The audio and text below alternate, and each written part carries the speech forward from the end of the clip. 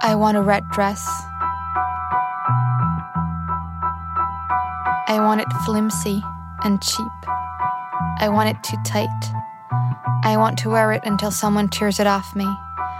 I want it sleeveless and backless, this dress, so no one has to guess what's underneath. I want to walk down the street past Thrifties and the hardware store, with all those keys glittering in the window, past Mr. and Mrs. Wong selling day-old donuts in their cafe, past the Garrett brothers slinging pigs from the truck and onto the dolly, hoisting the sleek snouts over their shoulders. I want to walk like I'm the only woman on earth and I can have my pick. I want that red dress bad. I want it to confirm your worst fears about me, to show you how little I care about you, or anything except what I want. When I find it, I'll put that garment from its hanger like I'm choosing a body to carry me into this world. Through the birth cries and the love cries too, and I'll wear it like bones, like skin. It will be the goddamn dress they bury me in. Kim Adonizio, What Do Women Want?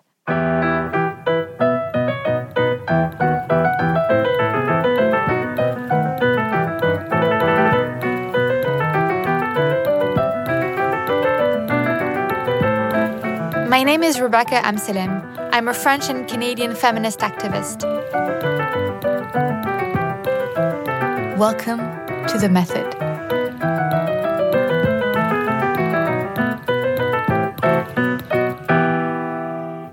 It fades with time.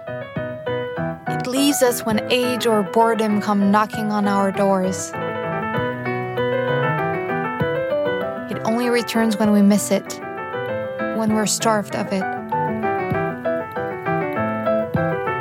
We are either not listening to it or listening to it too much. What about you? What's the first image that comes to your mind when I say the word desire? To desire something is to express a wish, a vow, verbally or in your head. Desire comes from a Latin word that means to be faced with the absence of stars. Therefore, to desire is to wish for something while noting with regret its absence. For Sigmund Freud, it's also a vital impulse that allows us to love, to work, to evolve, to move on. But as soon as we think we've satisfied a desire, it disappears, and it is replaced by another. When we talk about desire, it is the presence of a lack of something, but at the same time, it's the sense of a project, of a quest. To desire is to be ready to change the course of things. You know, it's just not been my time to be in a relationship, but it's coming soon. If you had asked me at the age of 14 what desire meant to me, I would have answered Robbie Williams. Also, I fantasize a lot about the boys around me, but I never told anyone that because I was ashamed. I had a complicated relationship with desire. I did not even allow myself to indulge the desire to eat my fill because I wanted to be one of the skinny girls, because I wanted to be popular. And now, at 33 years old and with 6 years of activism behind me, I'm still happy when I realize I've lost a few pounds. I still wouldn't let myself wear the dress from the poem, the sexy, tight, sleeveless, backless red dress, because I feel ashamed before people even look at me. Because I have always been ashamed of my desires. The sexual revolution of the 60s was not enough to give women the right to desire freely. Yes, it made sex and reproduction outside marriage politically correct. But today, a woman's desire is still not given the same legitimacy as a man's. Does patriarchy hinder women's desires? When women are involved with men, why are they taught to respond to advances rather than make the first move? Why is a woman taught to act as an object of desire rather than to desire herself? Is it plausible to hope to reconnect with one's desires? To achieve a feminist society, the sexual revolution was a necessary step. Now, we have to move on to the next step. So in this episode, we'll relearn what the patriarchy has urged us to forget, to desire, freely. We will try to understand why repairing our desires is essential to creating a feminist society. We'll be readying ourselves, for the revolution of desire.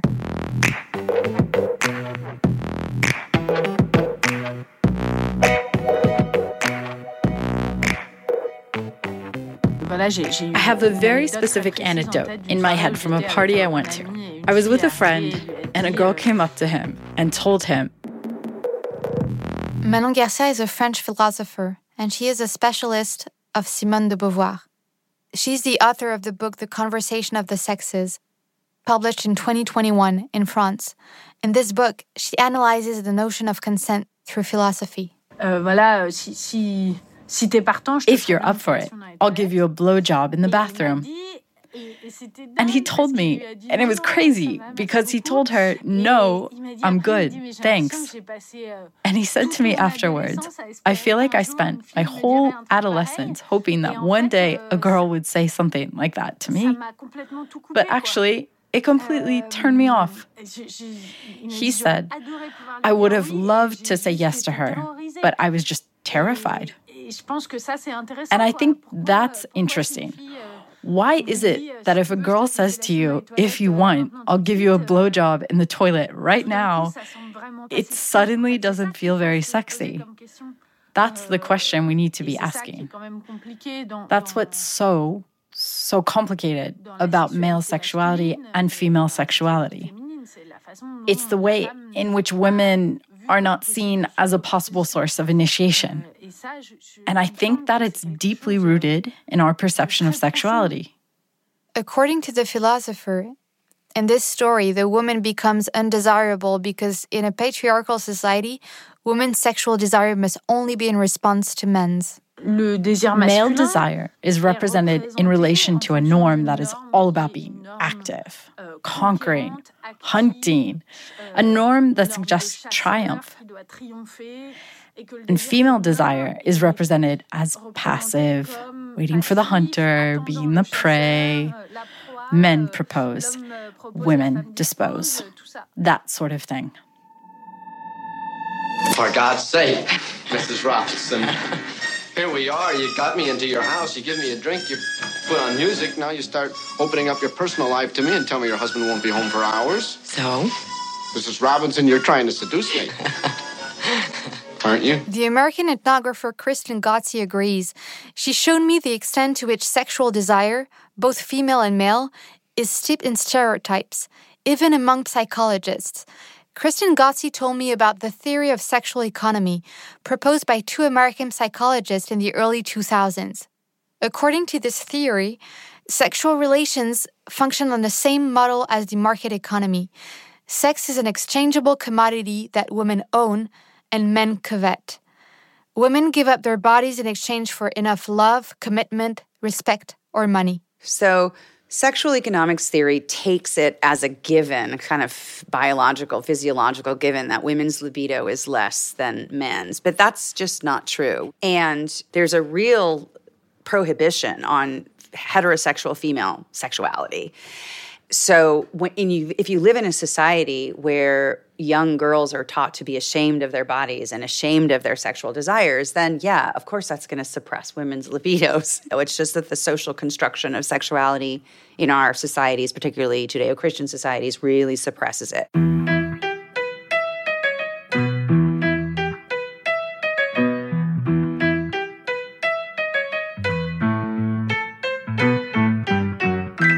It's true that in a heterosexual relationship, it's expected that it be the man who makes the first move, the man who kneels for the proposal, the man who controls sexual intercourse in the missionary position.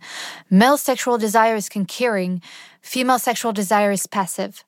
According to the writer Audre Lorde, this gender view of roles exists and is perpetuated because women are still being taught to be wary of their own desires. We have been raised to fear the yes in ourselves, our deepest cravings. For the demands of our released expectations lead us inevitably into actions which will help bring our lives into accordance with our needs, with our knowledge, with our desires. And the fear of our deepest cravings will always keep them suspect and will also keep us docile and loyal and obedient, and lead us to settle for or to accept so many facets of our oppression as women. When it comes to sex, women are taught from a very young age to see themselves as objects of desire and not as desiring subjects. Through warnings such as don't wear a crop top to school or don't come home too late by yourself, but also through the experience of lustful looks and gestures that men allow themselves to have. In the very same way, men learn from their teenage years to behave as desiring subjects, with urges to be satisfied. There's a wonderful joke that was told in Bulgaria in the 90s when I was doing my dissertation research on the economic transition from communism to capitalism. And this is when ethnographer Christian Gotzi, who specializes in Eastern Europe, surprised me. You know, this was a moment when there were a lot of new mafia being created in Eastern Europe. I think we call them oligarchs now. Back then they were just thugs. And so there's a great joke about, in Bulgarian it's called mutra. He's like a thick-necked guy. And he has 3 girlfriends. And he goes to his boss and he says, "Boss, I'm turning 40. I have 3 girlfriends. It's time for me to get married. But I don't know which one to choose because I love, they're all really nice and they're great and they treat me really well. So how will I choose?" So the boss says, "Okay, here's what I'm going to do. I'm going to give you 30,000 euro. And I want you to give 10,000 euro to each of the women and see what she does with it." So he gives his first girlfriend 10,000 euro, and she goes out and she goes shopping and she buys herself new clothes and new makeup and she gets her hair done and jewelry and, it's wonderful. And he gives the second girlfriend 10,000 euro and she goes out and buys him a new suit and she buys him some new things for his car and she buys him a nice tie and she buys everything for him. And then the third girlfriend, she takes the money and she invests it in the stock exchange. She buys some stocks and she manages to make $40,000 and she returns the $10,000 to the guy and then she takes the $30,000 and she puts a down payment on an apartment. No. So the mutra goes back to his boss and he says, "So this is what happened." He explains it. And the boss says, "Which one did you choose?" And he goes, "Well, let's beat it. Of course, the one with the biggest breasts." Tells you everything you need to know, right? So, the idea that I think that men, masculinity can often be tied to the beauty. Women are a kind of reflection of the man. I think that we live in a society which is predicated on the commodification of women's beauty. I mean, that's not a surprise, right? We're in Paris. It's Fashion Week. It's all about the commodification of women's beauty. Punish me. Show me how bad it can be. I want you to show me the worst. The desire of heterosexual women to be beautiful in order to please men illustrates a need for validation, reinforcing male domination. And the best illustration of the shaping of our desires by the patriarchy is the female fantasy of sexual submission. The philosopher Manon Garcia devoted her thesis to this. From this, she wrote a book entitled "We're Not Born Submissive." For female submission to work, it has to be eroticized. I mean, that's the only way for it to work on a societal scale. And in the same way, for male domination to work, it must also be eroticized and erotic. For Manon Garcia, the desire of heterosexual women is clearly codified by patriarchy. The fantasy of submission, the desire to be beautiful, the desire to be thin, are all causes and consequences of the system of oppression in which we live. But these desires also feed the patriarchal capitalist society, generating its turnover on beauty products, slimming programs, sexy lingerie sets, multifunctional appliances. It is women who put pressure on themselves to cook a good meal, have great makeup, or pay for laser hair removal. And it's their male spouses, but also the male owners of the household appliance companies and the beauty salons who benefit from this. This is why capitalism and patriarchy are inseparable. Each of these two systems needs the other to survive, and they only survive by oppressing and shaping women's desires, as well as men's.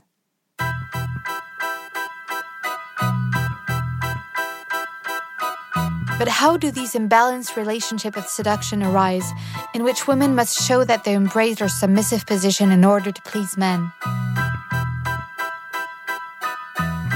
Kristen Gotzi, who we heard from earlier, is especially known for her book entitled Why Women Have Better Sex Under Socialism. Sounds good, doesn't it? In it, she explains how women's desires are conditioned by the economic system of the country they live in. In fact, for Kristen Gotzi, our capitalist economy and patriarchy are two completely intertwined systems. What she suggests is that the economic system of a country influences not only our sexual desires, but also our romantic relationships, even the expression of our affection. I think it's really important for us to talk about the ways that love is conditioned by the political economy. And in that, there is no greater guide than Alexandra Kollontai. Kristen Gotzi is also the host of my favorite podcast in the whole world, AK-47, a podcast dedicated to the Russian politician Alexandra Kollontai. Alexandra Kollontai is a figure I find incredible and for whom I profess what is, according to me, a purely professional sense of adoration, and according to the NSA, a rather embarrassing one. Alexandra Kollontai was the very first woman to be part of a government back in socialist Russia in 1917. She was also the creator of the International Women's Rights Day. And yeah, it was thanks to her that the Soviet Union was the first state to legalize abortion. Divorce? Yep, that's her. 16 weeks maternity leave?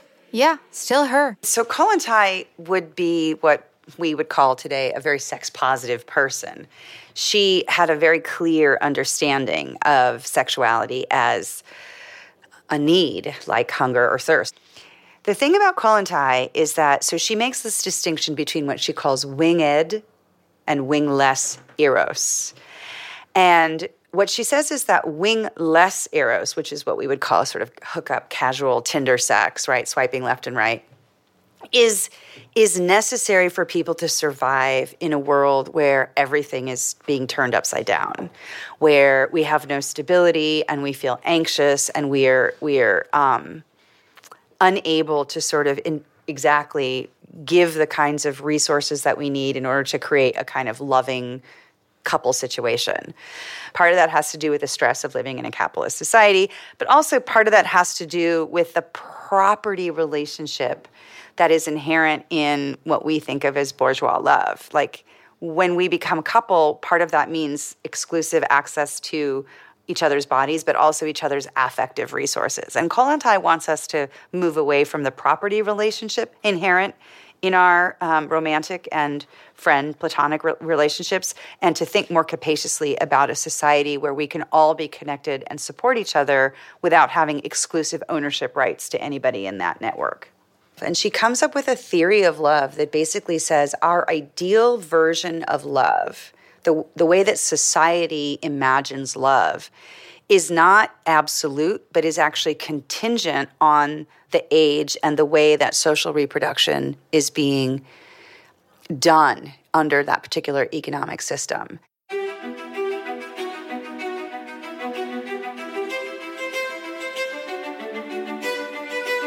Kristen Gotzi explains that according to Alexandra Kollontai, the economic system, the way resources are produced, always serves the interests of the ruling elite, and the elite always controls the mechanism of reproduction of its own class.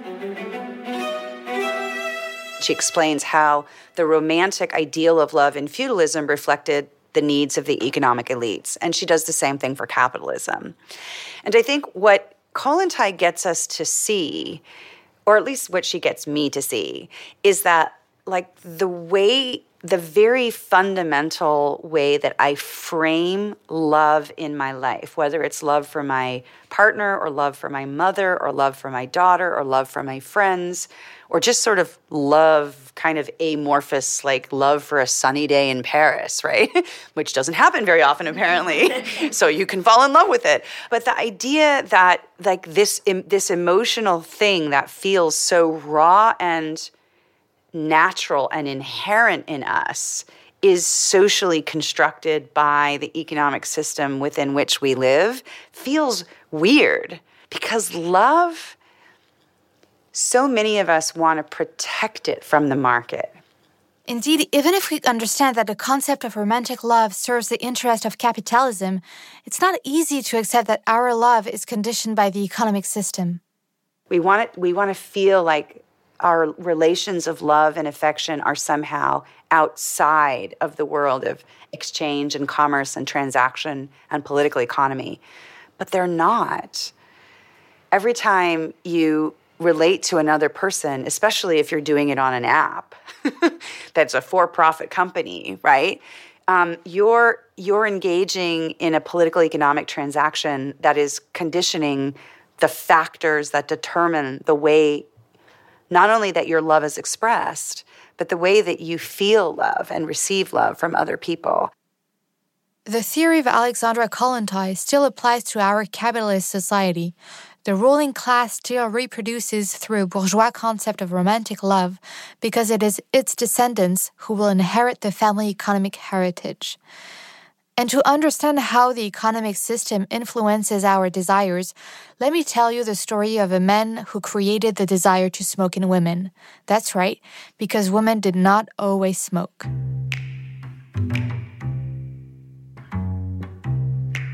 In the Library of Congress in Washington, there's a file called the Sigmund Freud Archives.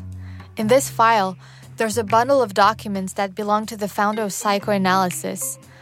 And among them, there's an exchange of letters dating from the beginning of the 20th century between Freud and his nephew, Edward Bernays, a PR advisor for the American Tobacco Company. At that time, the PR department was called propaganda. More straightforward, right? And what happened is that the CEO of the American Tobacco Company asked Bernays to expand his market. And Bernays thought about women, because at that time, women did not smoke. Not yet. In this correspondence, Bernays asked his uncle how to persuade women to buy cigarettes. The psychoanalyst replies that women do not smoke because cigarettes are a phallic symbol. We'll never know if this explanation was correct, but Edward Bernays set out to sell cigarettes to women by changing their perception of them. And yes, he used feminism for this. It was April 1929 and the Easter parade was soon to be underway. Through his secretary, Bernays hired young women to pose as suffragettes.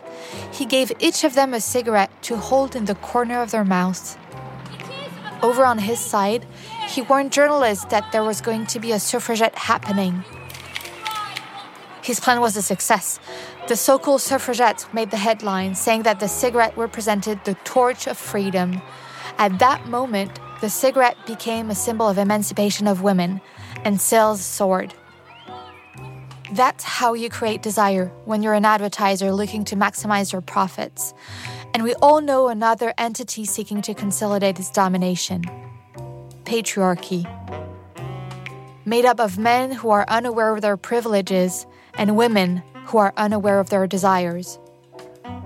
And the patriarchy acts like Edward Bernays.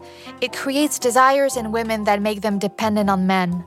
But the patriarchy does not sell cigarettes. It sells social validation. For the patriarchy to sustain itself, women must desire validation from men. That's why they don't make the first move in romantic relationships, because they always need to feel validated before they act. So whether it's socialist Russia in the early 20th century or our own Western society, our desires are always shaped by the dominant economic system and the patriarchy, and always with the same aim: to keep the dynamics of male domination over women afloat. In order to perpetrate itself, every oppression in our history must corrupt or distort those various sources of power within the culture of the oppressed, as for instance within our culture as women, that can provide energy for change. Now, for women, this has meant the suppression of the erotic as a considered source of our power and information within our lives. We have been taught to suspect this resource. It has been vilified, abused, and devalued within Western society. It was 1978 that Audre Lorde published these words from her book, Uses of the Erotic. The erotic as power. Erotic comes from the Greek word eros, the personification of love, creative power, and harmony. When used by Audre Lorde, the term erotic refers to any desire, not just a sexual one. Women are taught from an early age to doubt what they want and how they feel. In the meantime, men are taught to give signals of validation with a phrase, a word, a look. This is how patriarchy teaches women that their desires are less legitimate than those of men. Because to desire something is to consider oneself a subject, a central character to one's own story. Whether it's the desire to eat, the desire to make love, or the desire to become president. The question is always, how do we project ourselves into our own desire? Do we imagine ourselves to be powerful, or on the opposite, weak and dependent? And today, women are still dependent on men, not as individuals, of course, but as a group. For we are all subject of the same laws of the patriarchy. Of course, we indulge some of our desires as women, but the ones we collectively indulge are those who are valid in the eyes of society. The desire to be beautiful, the desire to be thin, the desire to be mothers, the desire to be married to Robbie Williams. So how do we unshackle ourselves and repair our desires? A poet and feminist, Audre Lorde, described herself as Black, lesbian, mother, warrior. I have this picture of her in my mind. She's almost 50 years old, holding her glasses in front of a blackboard on which she has just written, "Women are powerful and dangerous." Women are powerful and dangerous. Because, according to Audre Lorde, desire is such a powerful instrument that it can overthrow the patriarchy. And the erotic is a measure between the beginnings of our sense of self and the chaos and power of our deepest feelings. It is an internal sense of satisfaction to which, once we have experienced it, we know we can aspire.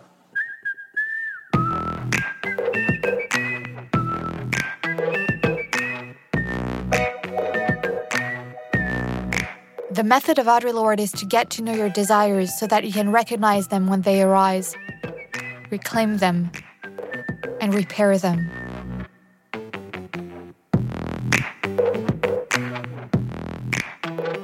I started the episode by telling you that the patriarchy made it extremely difficult to reconnect with your own desires. And now I'm telling you the way to free yourself from the patriarchy is to reconnect with your own desires. So we're going to learn how to do this in practice. Audre Lorde knew that it wouldn't happen overnight. What she wanted to provoke is some kind of an awareness. Because first, we need to accept that our most intimate desires are partly constructed by social codes, and then it becomes possible to question them. To access desires that do not feed a system of oppression.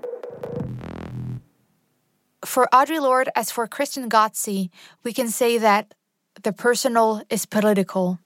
And if you ignore the private sphere and you maintain the kind of traditional patriarchal family, you're going to, all the changes that you make in the public sphere are ultimately going to be unsustainable, which is exactly what we saw in the Soviet Union. The Soviet Union had really radical policies, but it maintained an incredibly patriarchal, sexist society. It is still a very sexist society. That's true of many East European countries. And so I think that the reason that we have to focus on the intimate sphere is because, first of all, everybody cares about it. Listen to the radio. Every song is about love and romance. It's like either you met somebody or you're breaking up with somebody, or you broke up with somebody and you're meeting somebody new, or somebody that you're in love with cheated on you. I mean, like, listen to pop music on the radio. What do people actually care about? People like love and sex, right? So if you want to talk about politics, I think it's very hard to have conversations about political economy that are just all about like policy suggestions, like how are we going to tweak the pension law, or how are we going to tax this enterprise and so we can fund this, kindergarten program or whatever. Capitalism uses sexuality to sell us things all the time, and I think we should use sexuality to reach people, to get people to think that, look, capitalism doesn't stop when you go to your bedroom. It's when you close the door, it doesn't stay outside. It comes in with you. And because of that, we can also fight capitalism from our bedrooms as much as anywhere else. When we say that the personal is political, it implies that to achieve a feminist society, we cannot only rely on political reforms. We must also question our desires in order to reclaim them. And this isn't easy. For Kristen Gotze, it's like trying to brush your teeth with your left hand when you're right-handed. Sometimes when I'm talking to my students, I think I use the example of brushing your teeth and how for those of us, who brush our teeth every day, twice a day, it becomes such an ordinary activity that if you suddenly decide, for whatever reason, to use your other hand and brush your teeth with the opposite hand than you normally do, it feels so weird to do that. And it sort of jars you out of the natural feeling of this thing. And then if you can actually start to think about where this toothbrush came from, where did the toothbrush come from, where did this whole idea of brushing your teeth come from? Why do we brush our teeth at all, right?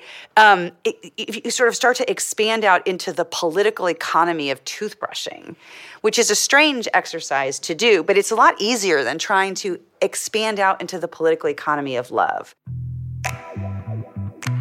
Let me be clear here. Questioning one's desires does not mean rejecting all desires related to patriarchy. We all have the right to contradiction. If I want to start working to look after my children, my desire is no less legitimate than any other. As a feminist, I can be sexually aroused by a video showing women submitting to men. The trick is to question the origin of these desires in order to be more free. For Audre Lorde, this questioning of our desires will allow us to reach excellence that transforms us into a better version of ourselves.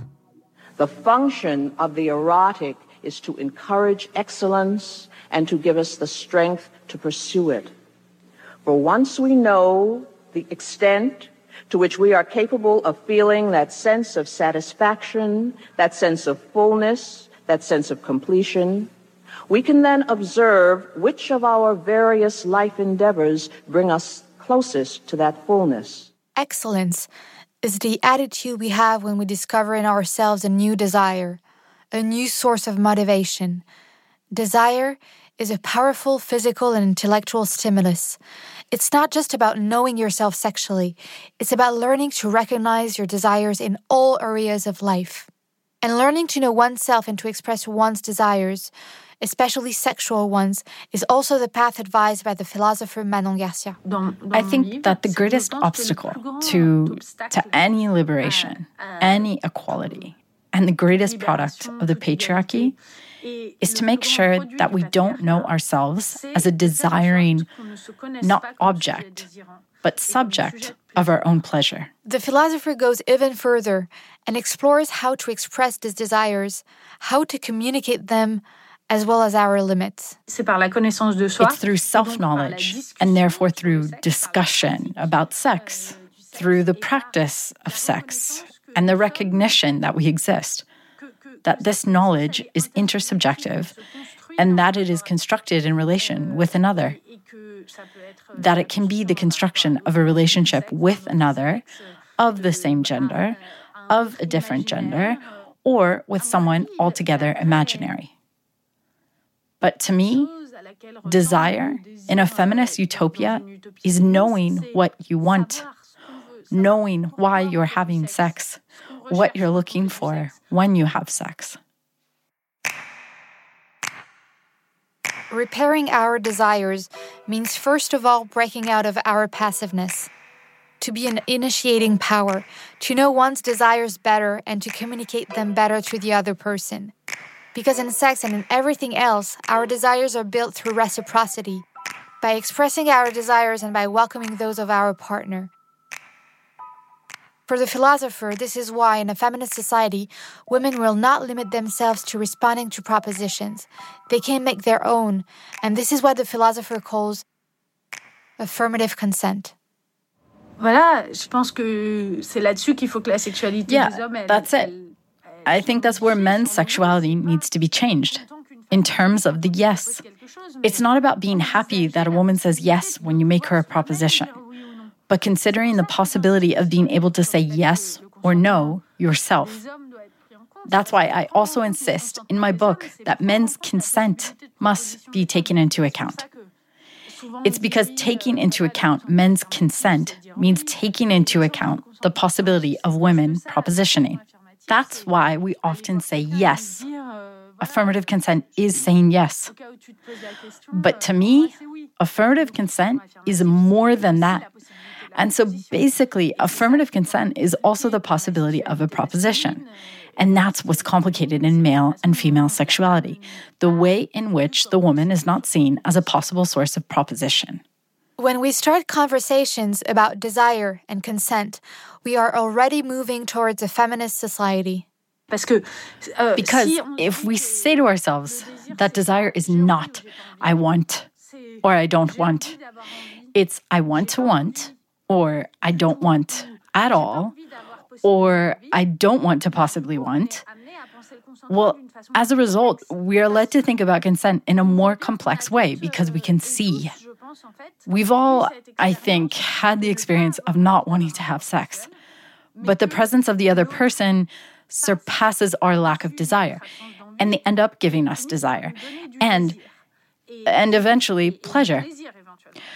So here we are in a situation where it is really important to consider the question of consent.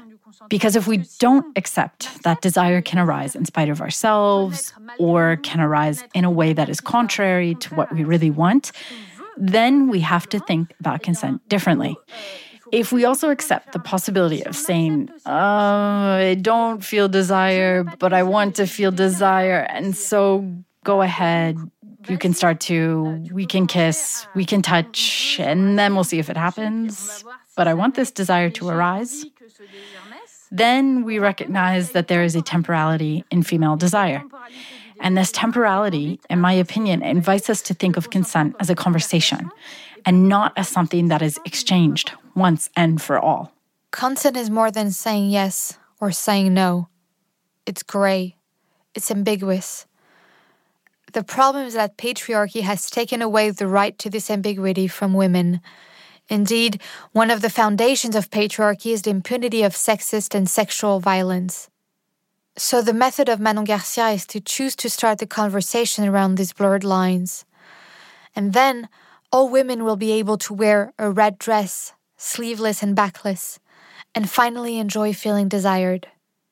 Le consentement peut, et à mon sens, consent can, and in my opinion, should be a central notion of the feminist utopia. Not only in the sense that in a perfect future, all sex would be consensual, but also because it allows the construction of that perfect future. I'm convinced that there is no change on an individual basis. We are not going to put an end to patriarchy because we will have been strong women who do not let themselves be influenced by gender norms, etc. But I think that we can, through our practices, propose or make a possible social change. And it is this social change that will change things.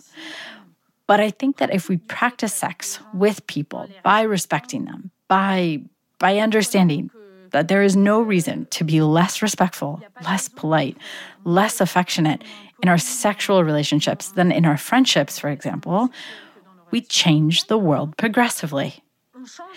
And therefore, I think that consent, conceiving sex as a conversation in which we talk about our desire, our pleasure, etc., it is a way to change the world. Nos plaisirs, etc., c'est une façon de changer le monde.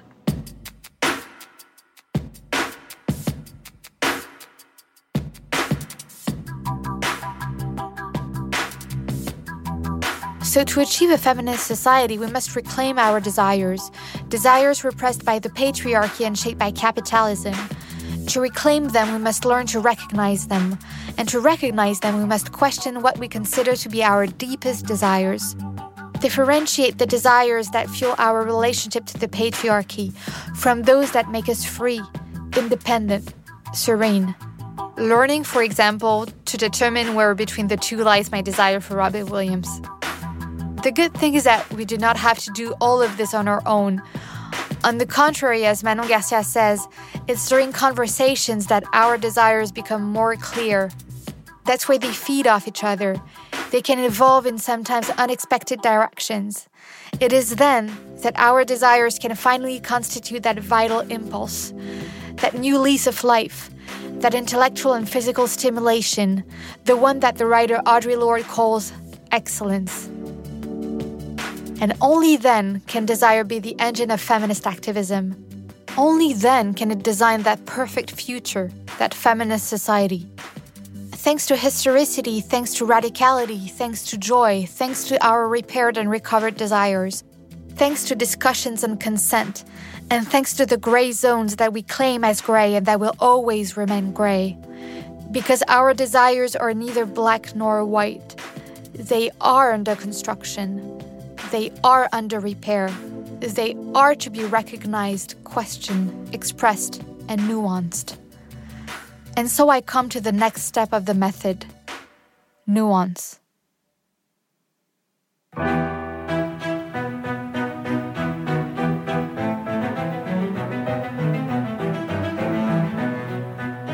I'm Rebecca Amselem, and you've just listened to the 4th episode of The Method, a co-production by Louis Media and Gloria Media. This documentary series was directed by Alexandra Candy-Longuet.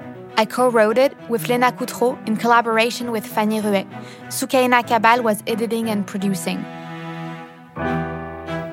The original music was composed by Clémentine Charuel and Julie Rouet. Stephanie Williamson translated the text from French to English. Tess Rosenthal was the English voice of Manon Garcia. If you're interested in this podcast, please talk about it around you. Thank you.